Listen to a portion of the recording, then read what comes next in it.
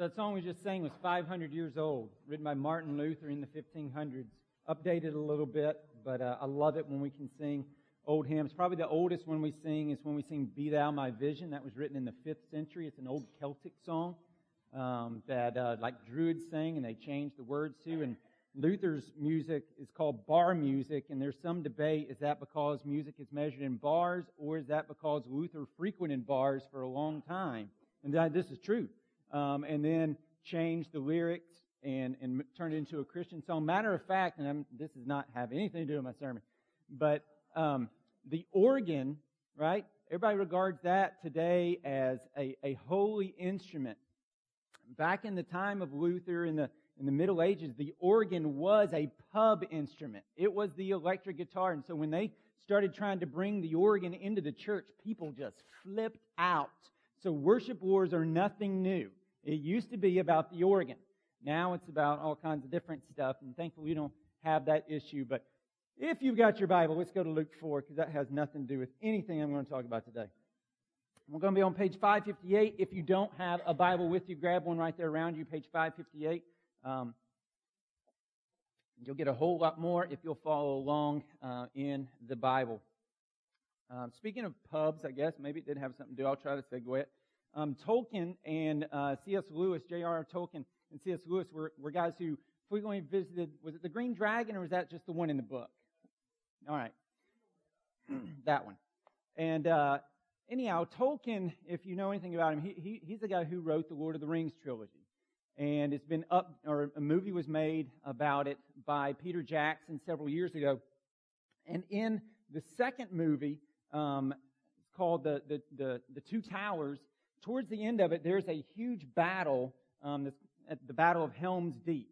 And at this battle, as it's getting ready to take forth, the two forces of good and evil are opposing one another. And an old man, he pulls back his bow and he loses, hold of it, and it goes and it fires. And the battle begins after he lets go of that arrow. And the king of Rohan says, and so it begins. Like a battle. And so it begins. And when we come to Luke chapter 4, that's kind of what we find happening. It's kind of that moment of, and so it begins. Like the first 3 chapters of the book of Luke, we find the angels heralding the news of Jesus' birth, and it's celebrated by shepherds. He's born in Bethlehem. He's raised in Nazareth. He's dedicated in Jerusalem. He's baptized in the Jordan. Just these 3 chapters showing who Jesus is, showing what Jesus came to do. Then chapter 3, you get this long genealogy of who Jesus is, showing that He is the Son of God and He is the Son of Man. You get to chapter 4, and so it begins. You get to chapter 4, and now it's go time for all that He came to do. Now it's time to fulfill what He came to do in conquering sin and death. And so Jesus walks, up to the gates of hell and says, bring it. And so it begins. What He came to do. 30 years of preparation. Now 3 years of ministry begins heading to the cross. And so it begins. And it begins with a far more epic battle than Helm's Deep. It begins with a battle in the wilderness between Jesus and the devil himself.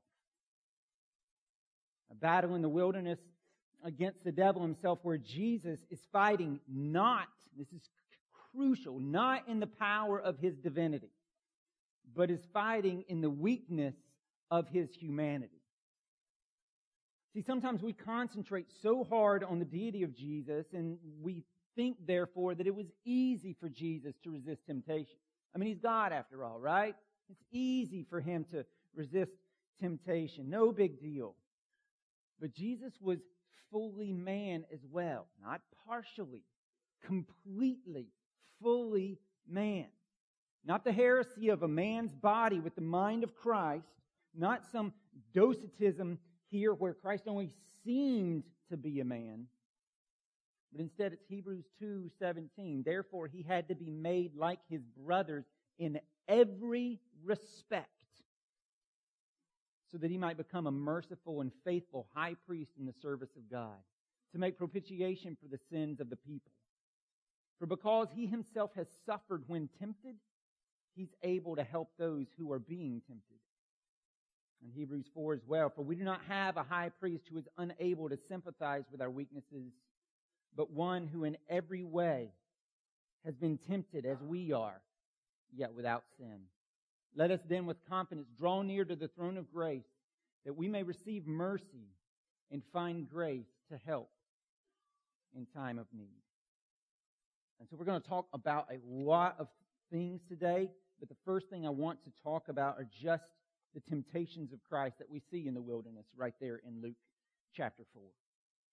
This battle that's going to take place. And the way it rolls out is that after enduring Satan's temptations for 40 days in the wilderness, it's not just at the end, it's all throughout. It's a present participle. These things are going all throughout. After enduring temptations for 40 days, when Jesus is physically, emotionally, and spiritually as weak as he can be in his humanity, he's been fasting for 40 days. Satan at that point throws three of his most powerful and probably most popular for him temptations at Jesus. Temptations that he still uses today on us. And they're nuanced. They're very, very sneaky. They're not, up front, right in your face. They come around, they flank us. They're like IEDs that we don't see, and then our minds, and we step on them, we explode, and we are never able to see them because the devil's pulled the wool over our eyes, and we don't see him coming. And so my prayer this morning is that through the Word, the Holy Spirit would do His work and open our eyes so we might see these schemes of the devil and learn how, since Christ has overcome them, we can as well. He did it in His humanity. And so we'll talk a little bit about that. So let's just read it. Luke chapter 4, page 558. Let's read this. And let's do this today. Since you already normally read it ahead of time and you're already standing up, because we like to stand when we read the Word. So if you'll stand in the honor of the reading of God's Word. And Jesus, full of the Holy Spirit, returned from the Jordan and was led by the Spirit in the wilderness for 40 days, being tempted by the devil. And he ate nothing during those days. And when they were ended, he was hungry. The devil said to him, "If you are the Son of God, command this stone to become bread." And Jesus answered him, "It is written, man shall not live by bread alone." And the devil took him up and showed him all the kingdoms of the world in a moment of time, and said to him, "To you I will give all this authority and their glory, for it has been delivered to me, and I give it to whom I will. If you then will worship me, it will all be yours." And Jesus answered him, "It is written, you shall worship the Lord your God, and Him only shall you serve." And he took him to Jerusalem and set him on the pinnacle of the temple and said to him, "If you are the Son of God, throw yourself down from here, for it is written, He will command His angels concerning you to guard you. And on their hands they will bear you up, lest you strike your foot against a stone." And Jesus answered him, "It is said, you shall not put the Lord your God to the test." And when the devil had ended every temptation, he departed from him until an opportune time. You guys be seated. All right, what's going on here? These are real, authentic temptations. This is not some simulation deal. These are authentic temptations that Jesus faced and that we face today. Okay, 3 of Satan's favorites. And so common temptation number 1, if you're taking notes, a grenade that Satan lobs at us is this. We are often tempted to an underconfidence in God. Okay, we are often tempted to an underconfidence in God. Look at verse 3 again. The devil said to him, "If you are the Son of God, command this stone to become bread." And so Jesus is literally starving. I looked this up. I was like, 40 days of fasting, is that even possible? Can you survive that long? So I started looking into Survivor Man and all these folks who do these sorts of things. And often, after about 20 days, you die. But there are instances and cases where people have hydrated enough that they've actually not passed away until 50 and 60 days. And so Jesus, he is at the point of death. He is starving to death. He is weakened, and in that moment, Satan attacks him with these big ones and says, hey, listen, if you are the Son of God, I know you're hungry. Right there, stone. All you got to do is say bread, and it'll be bread. That's all you've got to do. And so Satan's coming to him saying, like, if you're the Son of God, why are you living like this if you're the Son of God? Surely a Son of God wouldn't live like this. Why are you doing it? God doesn't love you, does He? That's why. God is against you. That's why you're living like this. He won't let you have rest. He's not good. And so it's a temptation, like He's not for you. He's not against you. It's the exact same temptation that Adam and Eve fell to. God's keeping something from you. God's holding something back from you that would be good for you, but He's not allowing you to have it. It's a temptation to doubt God's goodness. It's a temptation to doubt God's fatherliness. It's a temptation to doubt God's love for us, to doubt God that God is for us and not against us, to doubt that He's actually seeking to lead us into joy and not, prevent us from it. It's to doubt that He's trying to line us up with how He designed the universe to work. It's a temptation to just have a complete underconfidence in God being who God says He is. Have any of you ever faced this temptation? To doubt God's goodness in your life, to doubt God's faithfulness in your life, to doubt God's love for you based upon your circumstances. You look at your circumstances and you start basing God's love for you based upon those circumstances.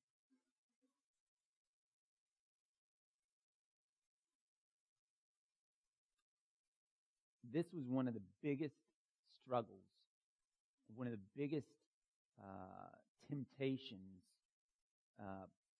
for me when Eden was born. Like, there were times when I was strong, I remembered the Scriptures, I remembered the gospel, and the Lord, like in His preparation for that time, a lot of stuff I was studying was really preparing a pretty solid theology of suffering and preparation for that. But still, there were those moments of time in this where it was a fight, and I would cave to this temptation and just have a complete underconfidence in God. To doubt His love for me, to doubt His goodness, to doubt His faithfulness. And the lie that would be whispered into my ear that seemed so logical, and you may have heard it yourself before, was a lie like this. If God loved you, you wouldn't be going through this. Right? Maybe for you, if you loved me, God, I wouldn't have cancer. If you loved me, you wouldn't have taken my spouse from me. If you loved me, God, I wouldn't be infertile. If you loved me, God, you wouldn't have taken my job away. If you loved me, God, you wouldn't have caused my finances to crash right before retirement. If you loved me, God, you wouldn't have made me wait so long for a child. Have you heard something like that whispered? And so then logically, where that takes us then is that we start reading, well, then God doesn't love me. He doesn't. He must be against me, or He is getting me back for sins I've committed. Things I've done wrong. He's getting me. And so I struggled with that. And this week, I can go to Vanderbilt Hospital and I'm good unless I go to the PICU or the NICU. I have issues. If I go to Williamson County Hospital, I've got to breathe. I've got to get ready. I've got to take a deep breath and go inside because anxiety just comes up in me from difficulties that began there. And you can think what you want about me personally, but I'm just being honest with you. I struggled with this temptation during that time pretty heavily. Sometimes we're good, but sometimes I doubted God's goodness. I doubted God's faithfulness. I doubted God's love for me, that He was for me, that He wasn't against me. And then I would come and I'd climb in this pulpit and try to preach to you. But the biggest preaching I had to do was to me. I had to preach the gospel to myself over and over and over and over and over again, that God is good, that God is for me, that God is not punishing me, that Christ on the cross took all of my punishment, such that there's none due me anymore. All that's left for me now is God's fatherly care for me. Jesus took my punishment. Jesus paid it all. There's none left for me to pay. And so I had to preach, I had to remind, God is my Father. He is Abba, Father. And He delights in me, not because of me, but because of Christ. And His love for me is not proven based upon my circumstances. It's already been proven because Jesus went to the cross for me. That's the measure. If He wasn't for me, He wouldn't have gone to the cross for me. That's a reminder for you. If you ever doubt God's love for you, if you ever doubt God's for you-ness, look at the cross. He who did not spare His own Son, but gave Him up for you to save a wretch like you and me, if you're saved. And so as I did that over and over and over, kept returning to the truths of the gospel, kept returning that God is good, God is sovereign, God loves me. All right, truths of Scripture, fighting temptation with Scripture like Jesus did here, though I wasn't thinking about it. Oh, maybe that's the way I do it. Gradually, God led me to a place of repenting of my sin, of doubting Him. And then He began, in His grace and through His Spirit, I began winning more of those battles and losing, though I still lost some, and I still lose some. But this is one that Satan still uses today. He wants you to doubt God's love. He wants you to doubt God's faithfulness. He wants you to doubt God's goodness and His care and His concern. And so we are still tempted by Satan to an underconfidence in God. All right, that's one of the ways that we're tempted. Another one, the second one. So number one, we are tempted to an underconfidence in God. Number two, we are tempted to an others confidence void of God. Okay? An others confidence void of God. And so look at verse 5. And the devil took him up and showed him all the kingdoms of the world in a moment of time, and said to him, to you I will give all this authority and their glory, for it's been delivered to me, and I give it to whom I will. If you then will worship me, it will all be yours. Now, first of all, let's deal with Satan's claim here that he has authority and he can give it out to who he wants. We know that Satan is a liar and the father of lies, so is this a lie right here? Well, it's a half-truth. Okay? It's a half-truth. But as I learned after a third-grade trip to the principal's office with Felina Owensby and Charlie Pratt, a half-truth is a whole lie. All right?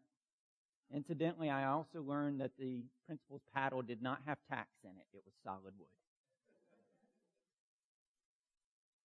But on the one hand, yes, Satan is, Ephesians 2, the prince of the power of the air. Jesus calls him 3 times, John 12, John 14, John 16, the ruler of the world, of this world.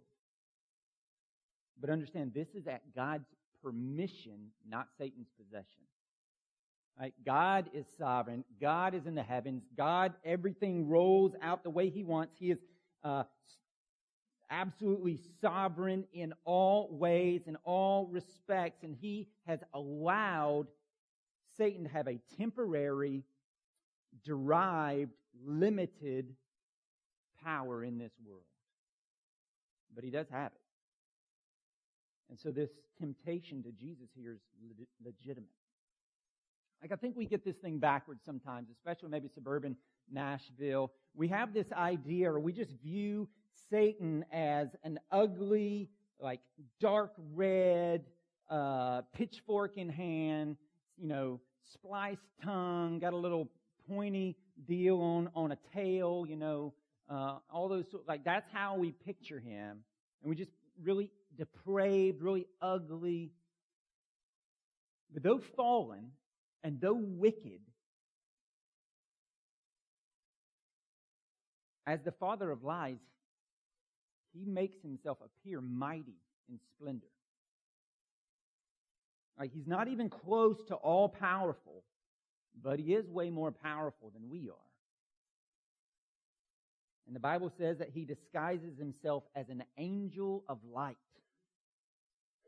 And so often, it's not that Satan isn't an ugly evil. Very often, Satan comes across as an elegant evil. So when Jesus saw the devil in the wilderness, he wasn't looking at evil in all its squalor, but in all its sophistication. This is how sin works. It's alluring. It's attractive. It looks good. I was in Proverbs 5 on Thursday for part of my quiet time, and it reads like this. It's specific to sexual sin, to pornography or lust or adultery or fornication, but it's got application to all sin. Here's the way it reads. For the lips of a forbidden woman drip honey, and her speech is smoother than oil, enticing, alluring. But in the end, she is bitter as wormwood, sharp as a two-edged sword. Her feet go down to death, and her steps follow the path to Sheol. Like sin is enticing. It's attractive. It's pretty, but it's deadly. It's a Venus flytrap. It's a worm on a fish hook. You don't see the hook. You just see the worm that you want. That's the way sin works a lot of the time. But it begins with caving to finding joy and contentment and confidence and hope in Christ, and instead trying to find it in other things, void of God. And that's what Satan is tempting Jesus with here. He's saying, listen, here's the splendor of the kingdoms, and you can have the crown without going to the cross. We can handle this right now. And so focus on the stuff, focus on the praise, focus on the acclaim, focus on the fame. Just stay distracted by all of that. Have an others-focused view, void, an others' confidence void of God. And in its humanity, this had to be appealing. Don't think temptation's no big. This had to be appealing. I can be like Jesus had. He deserved to be praised, did he not? He deserved to be adored. He deserved to be worshipped. And he could do it right then without a cross. And Satan had shown him in a vision all the kingdoms of the earth in a moment. So you've got the Roman Empire, Chinese dynasties, maybe even the United States of America today. And they were all so moral. I can understand very well that Satan is perfectly fine with you having family values and a country being focused on family values as long as that country's not focused on him. He will use family values to distract people from him all day long. And so to achieve all of this and have this praise right then, all Jesus had to do, all he had to do was for a split second bow his knee. For a split second. So why not? Just this one time. It won't hurt anybody. Matter of fact, it might help some people. And I deserve it. God does not understand how hard this temptation, these 40 days in the wilderness, he doesn't understand all the pressures I face. I deserve this. Anybody heard that one? That's you putting you and your pleasure and your comfort and all kinds of other things in front of God and having an other's confidence void of God. See, not every attack from Satan comes as some great big, wicked, evil thing. It's just to get your eyes off of Christ. Get you distracted. Get you caught up in this. Right? Good things. He uses good things all the time. And transforms them, and we make them into an idol, and they become our little de facto little God that we bend our entire lives to fit around, and we bow the knee to. Oh, and good things. Sports. Whether you play them or you watch them. Your kids' sports. It can be your kids. your family, your spouse, your desire to have a spouse, sex or drink or pharmaceutical drugs or food or work, all these things that in their proper context and place are good, but in their wrong context are damning things. And so a lot of times what winds up happening is we just spend all our time trying to block out bad things, and we lose sight of the fact that good things are usually the things that get us. Good things that become God things and therefore become bad things. As one guy put it, he said, the moment you take a good thing and you make it ultimate, you've pretty much decided that that will be the thing that destroys you. Because you've placed it on a level that it was not meant to be. You've put it on a throne and now you bow to it. You've moved to an other's confidence, void of God. And so we're often tempted to an underconfidence in God and others' confidence, void of God. And then thirdly, we're often tempted to a confused confidence in God. Look at verse 9. A confused confidence in God. And he took him to Jerusalem and set him on the pinnacle of the temple and said to him, if you are the Son of God, throw yourself down from here, for it is written, He will command His angels concerning you to guard you, and on their hands they will bear you up, lest you strike your foot against a stone. And so basically what you've got going on right here is Satan is starting to wise up to the fact that every temptation he throws out at Jesus, Jesus strikes it down with the Word of God. He strikes it down with Scripture. And that's important. We're going to come back to that in a minute.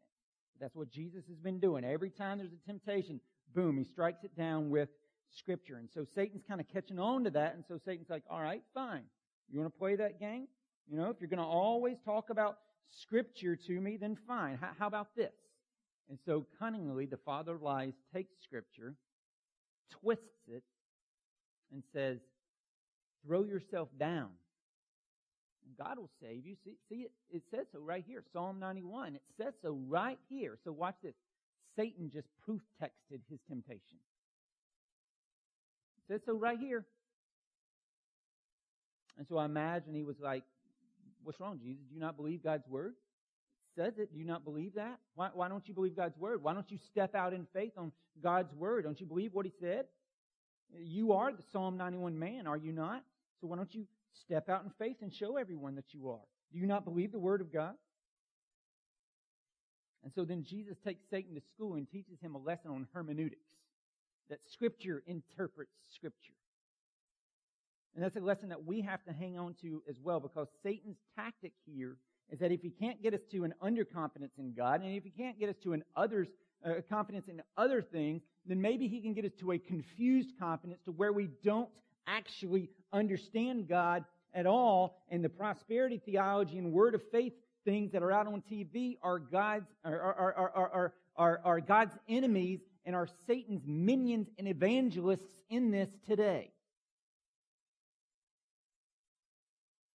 I'm not saying that they are consciously worshiping the devil, but I am saying that what they are teaching is a lie from the devil.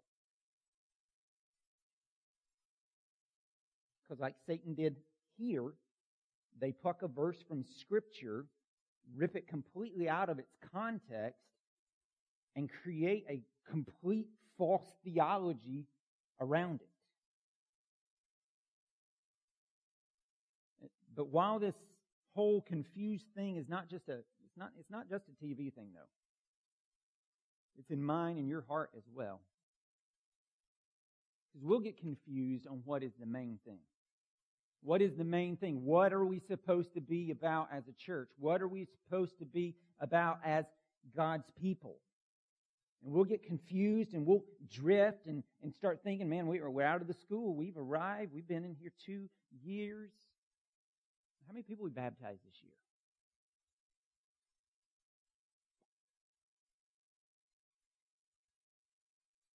What are we doing?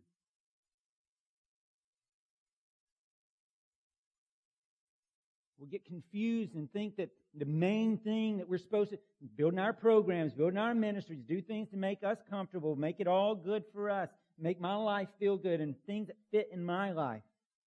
rather than spending ourselves, having a radical focus in spending ourselves daily and doing what God's called us to do, to make disciples, to worship and enjoy God and lead others to do the same. And then see them baptized and plugged into the church. And so we'll get confused about the importance of gathering corporately for the preaching of God's Word. And we'll get confused about the importance of growing in groups. And we'll get confused about the importance of serving the church and the communion. We'll get confused about the importance of going to our neighbors and the nations with the gospel. We're tempted to this confused confidence where we reduce God to our own personal Jesus, who matches my own personal wants and desires and wishes and looks a whole lot like me.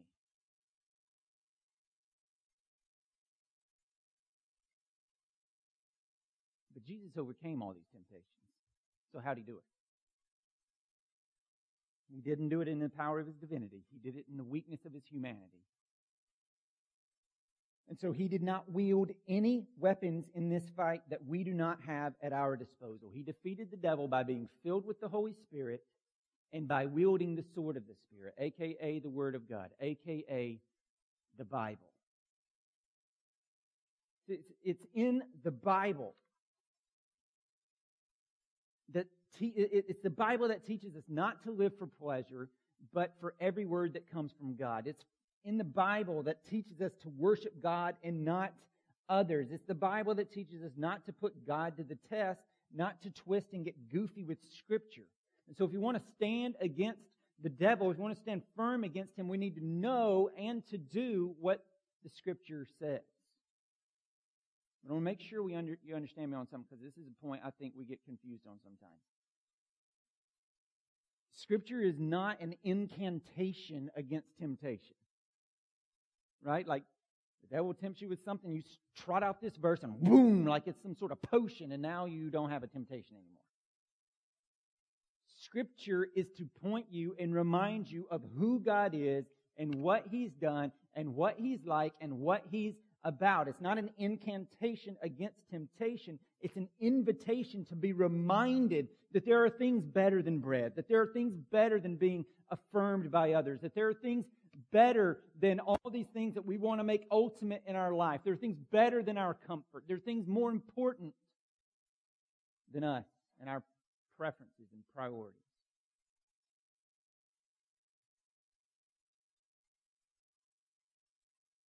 It's not an incantation against temptation. It's an invitation to know and commune with the one who can help you resist temptation. I mean, Hebrews 4, again, Jesus is an empathetic high priest, which means in that moment when everything in you wants to make something else ultimate, wants to doubt God's goodness, wants to get confused or flooby over God's Word, just make the universe completely about you, in that moment you have an empathetic high priest who can say, no, I get it. I've been there. I've faced it. But let's not go this way, son. Let's not go this way, daughter. Come with me. Let's go this way. Okay, He's empathetic. He's not smacking you down. He's empathetic. It's called grace.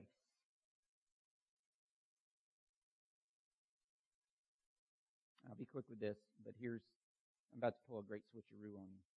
While all of this that we've just talked about is extremely helpful in our fight against temptation, and is definitely an application of this passage, it's not the main point of this text. Like when Luke wrote this section, Luke didn't say, I'm going to tell them about Jesus' temptation. I hope from that they realize this is how they can face temptation. No. What Luke is trying to tell us when he wrote this is not, show us how to resist temptation, but to show us how our Savior and King resisted temptation for us in our place. He did it. Just look back at chapter 3 real quick. Look at the end of chapter 3, verse 37 there at the end. This is the long genealogy. Verse 37 ends with this. Actually, it's verse 38. The last two sons of. The son of Adam the Son of God. And so what's happening here, what Luke is trying to hammer home through this, he says he gives the genealogy, says that, talks about Jesus is the son of Adam, he's the son of man, and then immediately goes into a temptation by Satan in a wilderness, aka in a garden. What he's trying to get us to see, he's deliberately trying to show us that Jesus is like a new Adam. He is a second Adam. He's a true and better Adam who does pass the test in the garden and all throughout his life, and whose obedience therefore can be ascribed to us. It can be given to us. It can be imputed to us. Many people think that the gospel is just about the death of Jesus on the cross. Is that important? Absolutely. Jesus died for your sins. But if Jesus just died for your sins, it doesn't do anything for you. He also had to do some other things. We just celebrated Easter. He had to rise again. So if you just, the death of Jesus, no, you got to have the death and you got to have the resurrection. But not only that, you don't just need the death and the resurrection. That's not all the gospel. It's also His perfect, sinless, obedient life. If He did not live sinlessly, if He did not live perfectly, you're still in your sins. He's not a blemish-free atoning sacrifice. He's a sinner like you and me, in need of a Savior, if He didn't live sinlessly. So no resurrection, there is no forgiveness. But if there's no perfect, righteous, sinless life, we're still in our sins as well. And so when we read this account, this probably familiar if you've got a background in church, this account of the temptations of Jesus, we need to see the weight of what is at stake right here. If Jesus had failed, then He's just like Adam, and there is no forgiveness. Satan wins, and we are eternally separated from God. But since Jesus succeeded here and throughout His entire life, it means that there is freedom. It means that there is forgiveness. It means that there is hope. It means that there is a new start. It means that His mercies are new every day. And it means that that thought that maybe comes into your mind sometimes, another lie from Satan that comes into our lives that sometimes maybe whispers to us, you've gone too far this time. You've blown it this time. God's forgiven you for all that, but you have used up His forgiveness in your life and you are beyond Him this time. You cannot be forgiven. Because Jesus won in the wilderness, it means that that too is a lie from Satan. You don't know what I did though, Joe. Here's the good news. It doesn't matter. Because it's not about you and what you do. It's about Jesus and what He did. He did defeat Satan where you didn't. He did live perfectly, righteous, sinlessly where you didn't. And on the cross, He takes your sin and gives to you His perfect life, His sinless life, His righteousness. And that clothes you. And that's what makes you stand clean and holy and blameless before God. Not what you did, what He did. And when you receive Jesus, it's like a blanket clothes you. He drapes that over you. He takes off His robe of righteousness and wraps you in His robe of righteousness. He gives it to you. That's why I say all the time, the gospel is an exchange. He takes your sin, He gives you His righteousness. That's what it is. That's the good news. On the cross, the Father treated Jesus as if He had lived your life, so that He could treat you as if you had lived His life. You get His righteousness. He was sinless. He withstood the temptation. He passed the test in the wilderness. This true and better Adam has won. So this is the good news of the gospel. This is the good news that Jesus has won in His life and His death and His resurrection. And this is the good news that Jesus' ministry begins with right out of the gate. Luke chapter 4. And so it begins. And it begins with an immediate defeat of the devil. And He just keeps pounding him for the rest of eternity until He casts him into hell forever.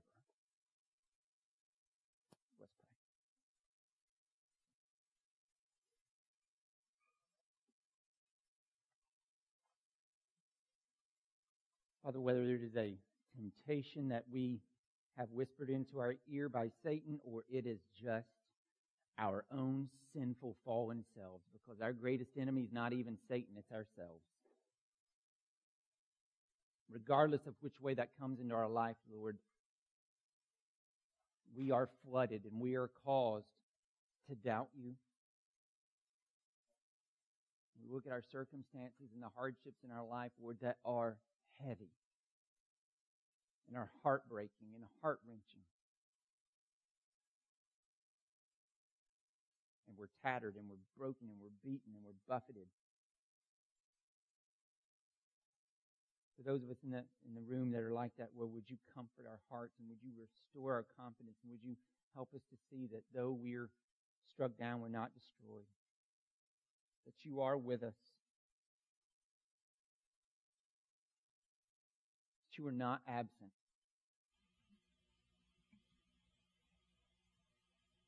You're faithful forever.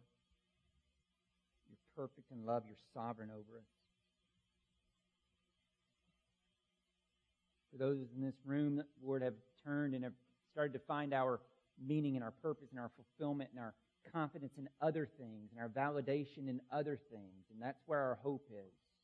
Would you open our eyes to the reality of that, Lord, and cause us to repent and walk in fruit that is in keeping with repentance?